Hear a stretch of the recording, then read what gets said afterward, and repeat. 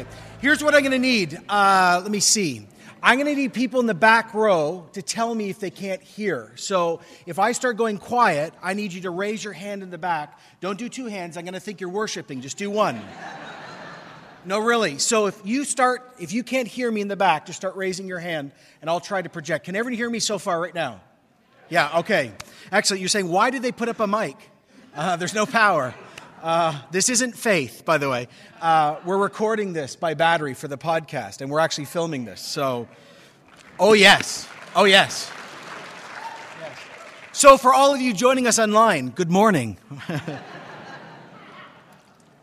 We're really glad that you are here this morning, and this is week 2 in the book of Ephesians. And so, if you've got your paper Bible, or if you've got a PDA of any sort, open it up, because we are going to dive in. As Lori preached last week, she gave us an introduction to the book of Ephesians, and then she walked through one of the grand themes in the book of Ephesians.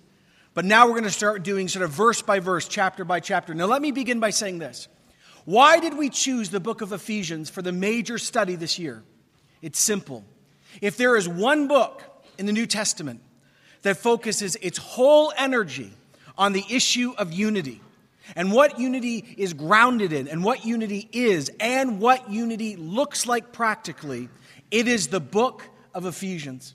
And since our theme is we're all in this together, it is our goal, it is our prayer that we as a family, we as a church, would listen so carefully to the book of Ephesians, and not only listen, but begin to do what unity really looks like according to Scripture. And so we're going to begin right now in the book of Ephesians, chapter 1, verse 1. And just so you know, I want to say this today too. In the summer, we did this series called We the People. And in that series, I preached through this message, this first group of verses. And I'm going to re-preach much of that message because something or nothing has changed in 15 weeks. So I want you to understand that we covered this in the summer, but I'm going to take it in a few different directions this morning. So here's how the Scriptures begin in the book of Ephesians, chapter 1, verse 1. Let's all listen together. Paul, an apostle of Christ Jesus by the will of God, to God's saints in Ephesus, to the faithful in Christ Jesus. As I said in the summer, and I want to start right here again, already in one verse, Paul declares something so powerful over us. He says to the church, to each person, to the whole community, he says, you already are.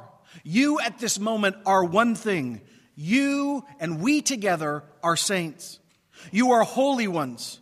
You are set apart by God, and you're set apart for mission. Let me declare this again emphatically. Every Christian is a saint.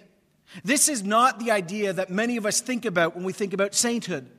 Many of us who grew up in other traditions think about sainthood as someone who lives their whole life so profoundly religious, and then they die and they sort of get like this first-class status, and the rest of us sit in economy.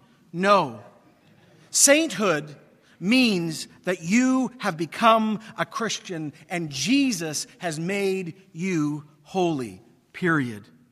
At this moment, according to the Scriptures, every one of you who are a Christian here this morning are positionally before God without sin. Because of the work of Jesus Christ, we are perfect before God the Father. Let me say this again so we can see this, feel this, experience this.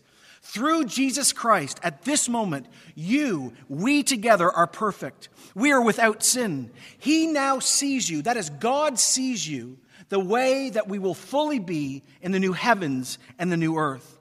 Our togetherness is bound together in the idea that we as a community and every church that loves Jesus around the world are saints. But sainthood doesn't just mean that we are perfect before God the Father. The idea of saint or holy one also means set apart. And the amazing thing about the Christian movement is this, that God himself chooses, because he is love, to include us in his mission into a world that is bound in darkness. We are together, both positionally and missionally, saints. It is privilege and it is responsibility. He says to those who are gathering in Ephesus, remember what Lori taught last week? Ephesus was one of the great multicultural cities of its day, full of money and power, But not only that, it was the center of New Age and occultic thinking. It was the center of dark spirituality. And I love that Paul begins by saying to that church gathering 2,000 years ago, to you who already are light in the greatest of darkness, to you who are in Christ Jesus. Never forget, C4, this morning that Jesus Christ is the center of our faith. He's the roof of our faith. He's the foundation of our faith. We not only trust in Him intellectually, we as Christians live our life out of Him. Like I preached in the summer from another author, like roots are only found in soil, and fish are only found in water, and vines only come from branches, and birds have to fly in the air. So we as Christians, faith, almost. So we Christians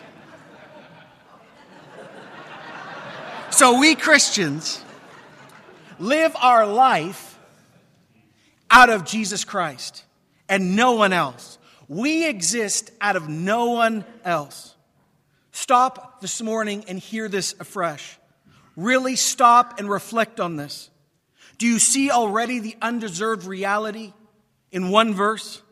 That you and that we together are in Jesus, and because we are in Him, we get to be called saints. How quickly this undermines the modern notion of self-sufficiency. That we are good because of what we do or who we are or what we've produced. And Christianity cries out, no, never, never, never. See, if you begin even as a Christian to live beyond Jesus, you will end up looking to the world or yourself or your family or your education or your history or even evil for guidance and inspiration and strength. And you will become something you were never supposed to be. But here we are seen as saints living out of Christ. Paul says in verse 2 these words, grace and peace to you from God our Father and the Lord Jesus Christ. I love this. Grace, undeserved mercy that has already been spilled over every single life that has said yes. And peace, the old famous Jewish word shalom, which means wholeness. Don't you know? Can't you hear? Do you live out of this place? That you, if you are a Christian here this morning, have peace between you and God the Father. You no longer are a rebel. We together no longer are segregated or separated from Him. We have peace with God because of Jesus Christ. And that peace is only in part now because shalom is coming in the future. Jesus' death on the cross was the beginning of the end of all wickedness. And the peace that is coming will restore all of creation because that is the type of God we worship in this church. Grace and peace over you. See, this is our identity together. And it comes from God our Father and the Lord Jesus Christ. He keeps going in verse 3. If you've got a Bible, read along. Praise be to God the Father of our Lord Jesus Christ, who has blessed us in the heavenly realms with every spiritual blessing in Christ. At this moment, Paul breaks out in worship. At this moment, he begins to sing in his letter. He says, blessed is God.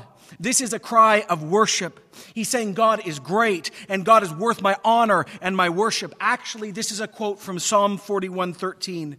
Praise be to the Lord, the God of Israel, for everlasting and everlasting, and amen and amen. See, Paul, before he gets to our togetherness, Paul, before he gets to the conversation, always starts with the primacy of God. Christians always start with God before we start with ourselves or the world. Paul says, praise Him for who He is and what He's already done and what He's doing right now and what He's going to do. Oh God, he's saying, I was made to worship You. I was made to hallow Your name. I become joy. I become fully alive. I become fully a human being when I choose not to touch Your glory or do the thing called worship to myself, because I can't handle worship. But You, God, you can handle worship. And You, when I give this back to You, I know not only my position, I know the reason why I was made. I've been made to know You and worship You. He says, praise be to the Lord, the God of Israel. He breaks out in this praise. And it's amazing because this is where the turn happens. He says, this God who is sovereign, and this God who's almighty, and this God who deserves all blessing, has chosen to turn around to people like us sitting here today And he's decided out of love to bless us. And I want you to notice where he chooses to bless us. This is exactly what Lori preached on last week. And for time and time again, when I read this passage, I did not fully catch. I missed the power of what he'd said. He said that he had blessed us in the heavenly places in Christ. This matters so much to your identity if you're a Christian here. This matters to our togetherness. See, he does this in heavenly places. Heavenly places for Paul is not just heaven. The heavenly places in Paul is the space and place, the unseen world, where not only God and his angels are, but also where Satan and his demons are that war over the souls and lives of every generation of our family called humans, and even war over creation. Hear this morning, O Christian. God, out of love, has blessed us in the middle of a battle zone. God has declared us right in the presence of our enemies. It is what's said in the Psalms, God has prepared a table in the presence of my enemies. It's in that space, it's in that place where it is declared in front of Lucifer and all of his angels, I have decided that these people are mine and they are included in Christ and you can't have them anymore. Power when you understand where we have been blessed.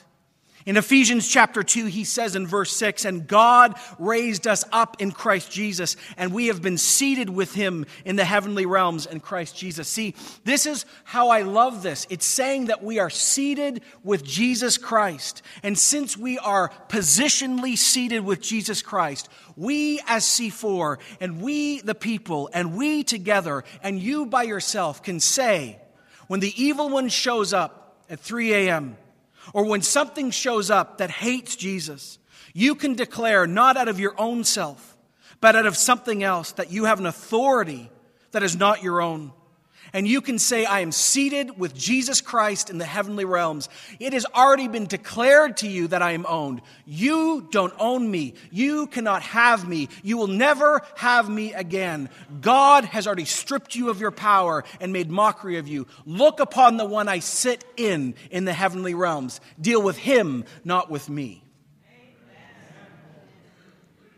Our togetherness as this church and our togetherness with the global church is because we are in Christ, we've been made saints, and in the presence of incarnate evil, we've been declared whole. Now, that's not just the beginning. There's so much more. Paul's far from done. In verse 4, he says this. He says, for he, that is God, chose us in him before the creation of the world to be holy and blameless in his sight. I love this. Listen afresh again to the scriptures. God chose. God called. God elected. By God, for God, through God, with God. The focus here is on God's own initiative and what God has already accomplished and what God is going to maintain. Stop here and embrace the truth over you. We together, I love this, we are the focus of God's holy love. We are the focus of God's own initiative. We are the focus of God's own accomplishments. We are the focus of God's perfect maintenance. Before time existed, before the 7 days, before the fruit and Adam and Eve, before light and darkness came to be, before God. God promised within himself that he would choose us and save us and hold us and never let us go. Like I preached in the summer, I say it again. I want to live my life. I want my identity, and I want the unity of this church and any church I'm part of in the future to be grounded in and held by the hand that can never falter, that can never let me go, that can never be pried open by another force or even be pried open by my own sin. Oh, Jesus, hold me in the election of God. Such power when you realize that God looked at you and said, yes. Such identity change, such togetherness. When we realize there is no power, including our own power, to remove us from the love of God. Oh, the emotional energy so many Christians spend trying to make sure that God is okay with them. God is okay with you. Why? Because He decided to love you when you weren't looking for Him. It's what Paul said in Romans 8:29. For those God foreknew, He predestined to be conformed to the image of His Son, that He might be the firstborn from among many brothers and sisters. Foreknew in the Bible, by the way, means intimately to know. Like, don't miss the power of what Paul is saying here. Paul is not just saying that this is foresight. This is foreordination. This is God's decision to come after us. Like I've preached many times before, the word to know in the Bible is where we get our idea of sex between a husband and a wife. It's one thing to say, I know about that concept. It's another thing to experience it. And so this is like the idea where God comes and says, I not only know you, no, I have known you before the beginning of time. I have decided to encounter you before the beginning of time. It's what Paul actually draws on from Amos 3:2. He says, you have I only known. Catch this, in Amos 3:2, Amos talking about Israel. This is how God speaks. He says, you only have I known, chosen, sympathized with, loved out of all the families of the earth. Paul is declaring here over the church and over individuals that he chose us beforehand, that God has done all of this, and He's done it to secure our eternal glory. And this again is the needed, listen please, this again is the needed pill to cure the human race of religion. Religion teaches all of us that God likes us by what we do. If you pray 5 times a day, if you take communion enough, if you go to confession, if you burn enough candles to your ancestors, if you're spiritual enough, if you give enough money away, then God really likes you. And Christianity cries out, no, never. Religion teaches me. Look at what I have done, God. How pleased you must be with me. And Christianity comes along and says, no, we will never please God, for He is holy and we are not. God, out of love, comes for us and clears the way back to Him. Never the opposite. The idea of being called and chosen removes any sinful inhibition in our lives to think that we had something to do with God's love towards us. We respond to it, but we never initiate it. God says through His word that He calls us, He chooses us, and He chooses us to be blameless. Can I say this again this morning as I did in the summer? You are blameless right now. Hear this, please. You, if you are a Christian, are blameless now. So many of us do not approach God because we don't think we are blameless. So many of us choose not to pray, do devotions, come to Connect Group, do community because we think because we screwed up the night before or we're still struggling with a habitual sin that God is so fed up with us, He doesn't want to see us. No, Christian, you are blameless because of Jesus now. Do not buy into the lie that you are not blameless. You are not dirty. You are not perverted. You are not separated. Since you are chosen and since you are a saint and since you are blameless, go to Him in your time of good, bad, and your time of need. We are chosen through Jesus Christ according to His pleasure and His will. Now, I love this. If you read the scriptures, if you have them in front of you, in verse 4, look at it. It says, in love. In love. In love, God predestined us for adoption to sonship through Jesus Christ in accordance with His pleasure and will. What type of love is this? It's agape love. It's God's love. It's biblical love. Like I've preached before, let me do it again. What's love? 1 Corinthians 13 tells us the type of love that motivates God. Love is patient and love is kind. Love does not envy. It does not boast. It's not proud. It doesn't dishonor others. It's not self-seeking. It's not easily angered. It keeps no record of wrongs. Love doesn't delight in evil. It rejoices with the truth. It always protects, always trusts, always hopes, and always perseveres. Christian, seeker, hear this morning. Because God is patient with us, and because God decided to be kind towards us, and since God does not envy, isn't boastful, and is never sinfully proud, and since He never dishonors people, and since God is not self-seeking, and since God is not easily angered, oh, can I say that again? and since God is not easily angered, and since God chooses to keep no record of wrongs, and since God does not love evil, but he is truth, and since God protects and trusts and hopes and perseveres, because of all that, he predestined us.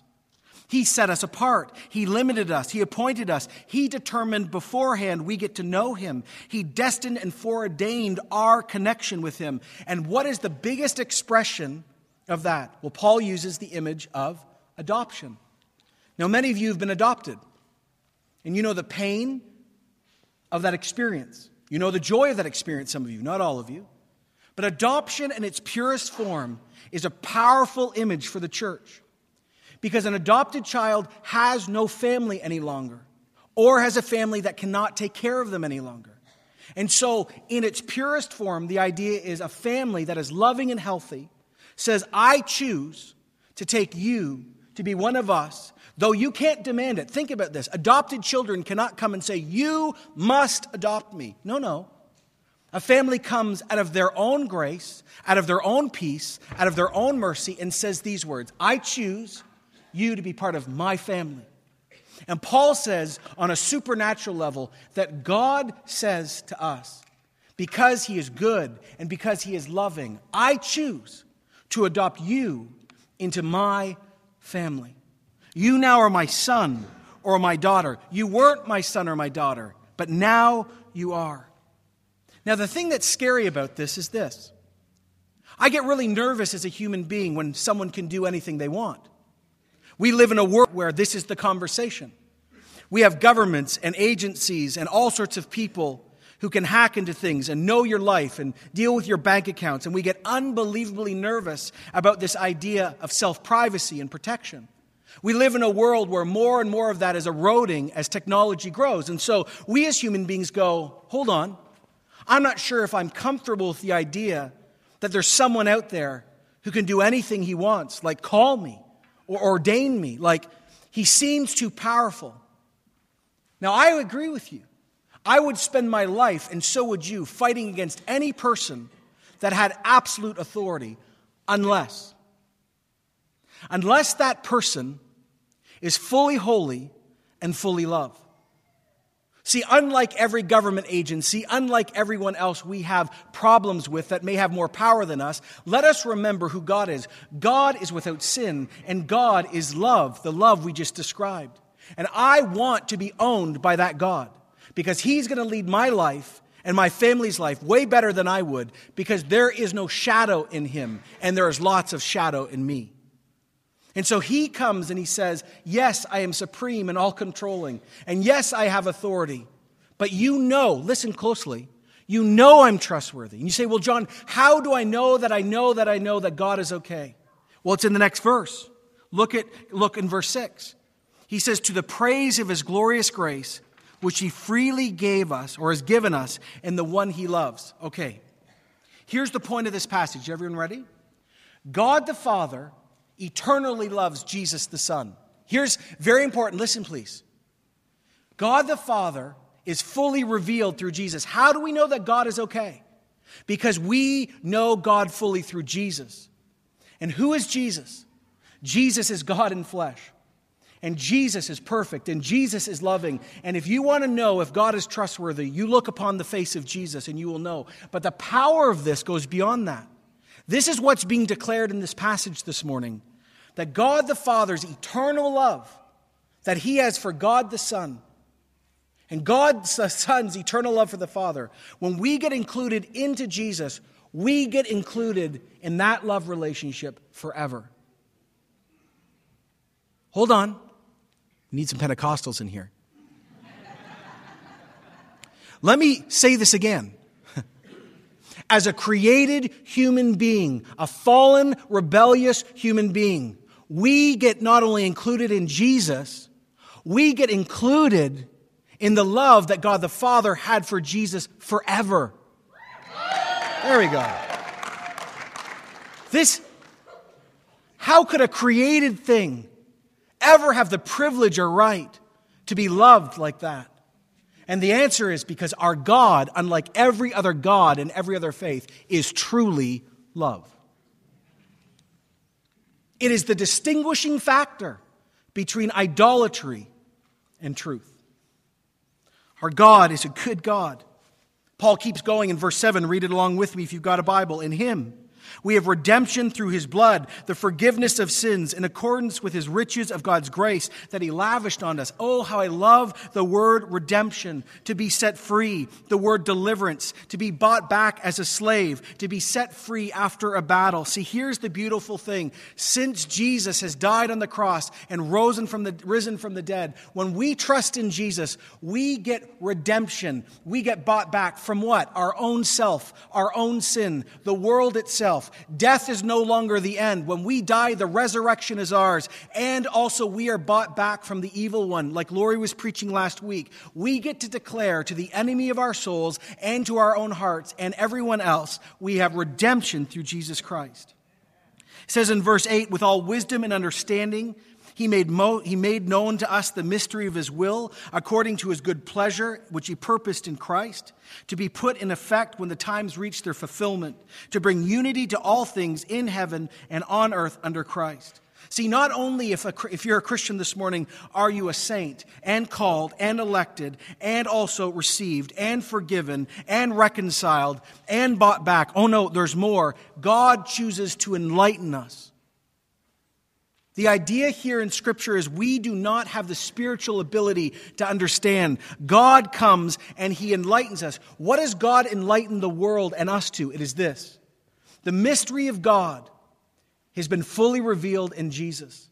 And Jesus' life, death, and resurrection was not just so we get saved and go to heaven one day and sing some cool songs. The mystery of God is this. God not only loves you, and not only loves us together. Are you ready? God loves His whole creation.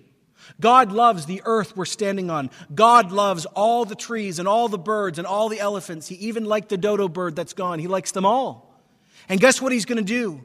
When Jesus comes back and He makes all things right, He is going to restore all of creation, including us who trust in Him, back to what was lost. This is the mystery of God. No more pollution, no more drug dealing, no more wars, no more death, no more sex trafficking anymore, no more abuse, no more marital breakdown. It is going to be done, and it started on the cross of Christ. And when He rose from the dead, it was the beginning of the end to all the things that haunt us. This is the mystery of the love of God revealed through the Scriptures to the world. Powerful. And so He says these words. He says in verse 11, in Him we were also chosen, having been predestined according to the plan of Him who works out everything in conformity with the purpose of His will, in order that we who were the first to put our hope in Christ might be for the praise of His glory. He appoints this to us. He moves us towards Himself. And then He says these words. He says in verse 13, and you also were included in Christ when you heard the message of the truth, the gospel of your salvation. You know, we miss this because we live in Ajax or Durham or Toronto. But 2,000 years ago, Jews and non-Jews didn't play well together. They actually hated each other at points. And something radical was happening. Religious Jews and secular Jews and religious Greeks and secular Greeks and Romans and on it went, started meeting Jesus and started doing church together like this. 3 weeks earlier, they didn't like each other. Now they're brothers and sisters. And see, what Paul is saying is, don't you see? Don't you see that anyone who wants to encounter the living God can now do it through Jesus the Son? You also, he's writing to a mostly non-Jewish church. You also, because Jews who had accepted Jesus as the Messiah, they had already done this. He's saying now to you also, you were included when you what? You believe the gospel. You know, I love the word, the gospel. The word gospel is an awesome word. If you're under 35, it's an epic word, right?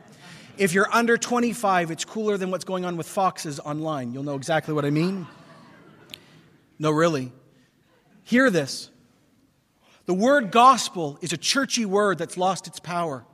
Let me bring the power back this morning. Ready? Here it is. The word gospel is a technical word. It was a word used for two situations. It was used when the heir of a king was born. It would be announced, good news, the line of succession continues. Here's the other thing. It was used before technology, before phones and Twitter and Facebook, when someone actually had to run and tell you something. It was used by a herald who would run back from the battlefield and say, the kingdom has been saved. No more invasion is coming. We've won the war. See, Paul says you have been included in the good news when you accepted Christ. Well, what's the good news? Who is the heir of the king? His name is Jesus, Christmas. Who has he overcome? Easter, Good Friday and Easter. He's overcome death, Satan, and hell. Our good news is a king has been born. He's overcome the evil one, overcome you, overcome your sin, overcome death. And the good news for you in the world is when you say yes to Jesus, you're included in all that. He says, not only are you included in Christ, but then he says this even more. And this is where we end this section today. But when you believed, verse 13, you were marked in him with a seal, the promised Holy Spirit, who is a deposit guaranteeing our inheritance and to the redemption of those who are God's possession to the praise of his glory. See, this is the point when you say yes to God because he calls you and you say yes back to him. God possesses you. God moves into your heart and you get possessed by the Holy Spirit. Now, without the Holy Spirit, you don't belong to God. You're not saved. You're still condemned. You're not a child of God. You're not adopted. You cannot call God Father, let alone Dad. Only through the Spirit of Christ revealed do things make sense. See, here's how it goes. No Spirit, no Jesus. No Jesus, no Father. Ready? No Father, no relationship. No relationship, no life. If you do not have the Spirit of God in you, you're not a child of God. But when the Spirit of God moves into you, all of what I've been preaching becomes true about you. Now, I love the idea of the Holy Spirit being called a seal. Let me explain why. Everyone ready? Here's the first thing. In ancient times, when law was about to happen, priests or leaders would take wax. Many of you have heard this. And they would take formal wax, a type of wax, and they'd put it on a document. And they'd take a signet ring or a stamp, and they'd stamp it into the wax. And right when that happened, it became law. And this is saying right when you believed and the Holy Spirit came into your heart, you got sealed by God. It is a declaration that what he has done in you is never going away. Here's the second example of being sealed. It's the word branded. It's like cattle. When you go, well, I've never done this, walk around 1,000 cattle, no clue. But I've seen on National Geographic, right? When you see cattle, they're all branded. Why? Because you need to know who owns what head of cattle. This is declaring, if you're a Christian this morning, you have been branded in your soul by God. You're branded. You are declared owned. The last idea is tattoo. Hold on. I'm not writing a thing. 225. No. Okay. I want you to understand this. It says in the scriptures that we are sealed, so waxed, stamped, or branded, or here's the other thing. We're tattooed. It is declaring, this is what the kingdom of darkness sees. This is what God sees. I want you to see this. Like, this is the reality. All of you who don't like tattoos, sorry, you're tattooed. Ooh, all the 20-somethings, yes!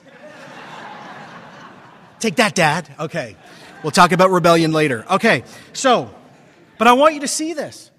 This is a declaration that when the Spirit of God moves into us, we are declared owned. And when are we owned till?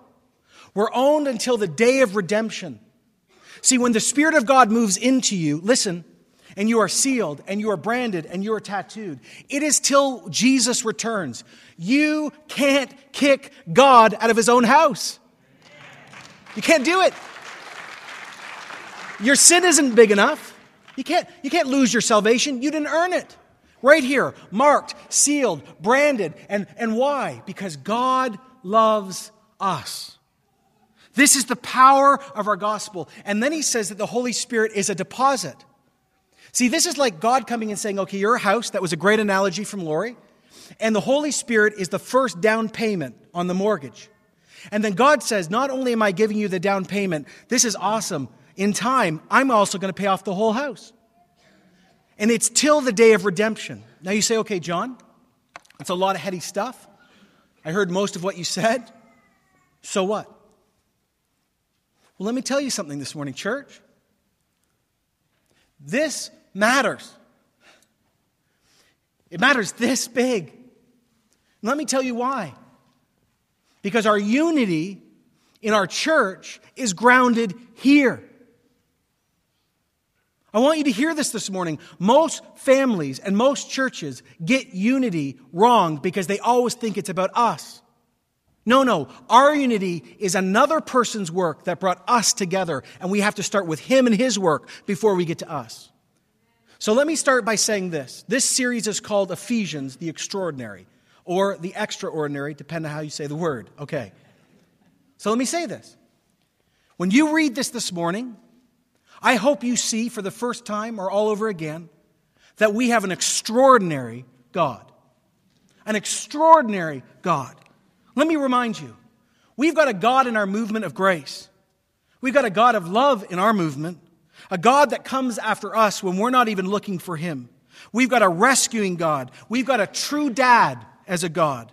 We've got a saving God. We've got a selfless God. We've got a God that is nothing less than extraordinary. How could we not, as Christians, when we take this at its face value, not give our life to him? How could we not worship him and give our money and time to him? How could we not come to church ready to sing and worship to a God that has allowed us to know him, that has saved us, reconciled us? Like, this is a God worthy of all my time and my praise and everything. How good he is compared to anything else. How good he is. Never forget the extraordinary God we worship. And you will know the extraordinary side of God when you start believing what he has done in your life. Let me say that again. You will start believing, not just intellectually, you will know how extraordinary our God is when you start believing what he said over you. Our God is extraordinary, but our unity is also extraordinary. Let me say this again this morning. We together are saints. This is truth. We together are and have experienced grace. We together have peace. We together are included in Christ. We together are blessed in the heavenly realms with every spiritual blessing in Christ. We together are seated with him. We together are chosen and called and foreknown. We together are adopted. We together are children of God. We together have redemption. We together have forgiveness. We together are sealed by the Spirit of God. We together are God's possession. Nothing can separate us from the love of God. Nothing at all. Not angels or demons. Not past, present, or future. Our identity can never be removed. Our identity can never be eroded away or taken away. We for now and forever are saints. We are children of God. We have hope, and nothing can bring a charge against us. This is what is declared over you this morning. But we have to choose to walk in this and make our decisions through this and to see others through the lens of this. Our unity is here. Let me explain this. If this is true, church, then I am called to view you, and you are called to view me through this lens. See, it's a lot easier to slander someone, lie, exaggerate, don't forgive, hold bitterness in your heart when you think they're not these things. But I want the whole church, as we start the major theme of unity this year, to hear this. It's a lot harder to say to God, I'm not forgiving that person, when you know that God in his sovereignty decided that person was worth forgiveness, reconciliation, and redemption. It's really hard to say I have the right not to like that person across the aisle when you suddenly realize God before the beginning of time decided, wow, I really love that person. Or let me put it crassly this way. You're going to spend eternity with them forever. Get used to them now. Right? Yeah, me too. Surprise. Forever. Forever. No, like, catch this. Our unity, church, not C4, our unity here isn't based on the style of worship we have. It's good. It's not based on our particular view on secondary issues of theology, though, we think we're right and others are wrong. Like, right? Right? No, every church does. It's not based on our dress code here or our lack of it. No, those are all fun. Those are family things. Our unity is based on God the Father's calling, God the Son's work, and God the Holy Spirit's possession. That is our unity as a church. And when we start viewing each other, even when we're struggling, through the lens of this, unity will go through the roof. Why? Because we will realize that if God's love was so deep for them, then I have to be very careful how I treat one of God's sons or daughters. One of the most humbling things in my life, because I struggle with anger, is sometimes I've really lost it, right, in my house. And I've been rude to my wife or my kids, but especially my wife. And I remember once God prompting me and saying, John, that is my daughter. Yeah, That's where he used the word epic fail, yes. And I went, oh, yeah, she is. She's my wife, but she's actually your daughter first. See, I want to bring this to you, the church, this morning. As we talk about unity, start walking around the building and start looking at each other and saying, chosen, called, foreknown, elected, loved, redeemed, bought, sealed. It will build our unity. That's not saying we don't have different gifts. It doesn't say we don't need to work our stuff through. It doesn't mean we don't need to confront each other in love. All I'm saying is start there. We have an extraordinary God who's worth our worship. We have an extraordinary unity that goes beyond us, so our unity isn't bound to us. It's somewhere else, so it's never going to be eroded. And here's the last thing. We have an extraordinary gospel. And we shouldn't be afraid of it. That Jesus Christ is the only way to heaven because he's the only one who can deal with all the stuff. And I want to say this morning, some of you are sitting here in half dark, and you've been listening to all this, and I want to say, you may have the title Christian or not. You may be a Hindu, a Buddhist, a Baha'i, a Muslim. You may be an atheist, a spiritualist, a Wiccan. You may be a person who thinks they're Christian, but it's an ethnic thing. I want to say to you this morning that if you would turn your life and stop trusting in you and stop trusting in what you do, or stop trusting in your power, or stop trusting in your education, if you would humble yourself today and you would say to Jesus Christ, no other name, to him, I want you to save me and be my Lord and Savior, everything I've preached becomes true about you. If God is calling you now, yeah, you can clap, it's true, it's good. Yeah. If you would do this at this moment, where you would say at this moment, yes, I want to be loved by God. I want to be a child of God. I want my future to be secure in a hand that can never falter. It's not about pride, but saying I'm good enough. It's about saying I'm not good enough. And so, church, would you pray fervently right now while I invite people? If that's you, and you feel God's calling on you at this moment, then just at this moment, pray this prayer. Jesus Christ, I didn't expect this morning in a blacked out church. But if you are what that guy just said, I want you. So I'm done living my life. I repent of sin. I turn from a life without you, either a dark life or a life that I thought was great, but is so about me. And I say yes now to Jesus Christ. I confess that I believe that you are God. I believe that you died. I believe that you've risen from the dead and that you've chosen to forgive me. I accept your work in my life. Forgive me of my sin. I want to be a child of yours. Father, call me. Jesus, cover me. Holy Spirit, possess me. This day I become a follower of Jesus. Can you just say simply in your heart, amen to that? If you prayed that this morning, find a pastor, go to one of the desks. We have something for you, like a Bible, just to get you started. And so as the worship half team, mini team, acoustic team comes up, I just want to say this. As they get up, can we pray something together also as a church? Could we pray that our eyes are open to the grandeur of our God? And could we pray for our unity? Would you stand with me to do that this morning?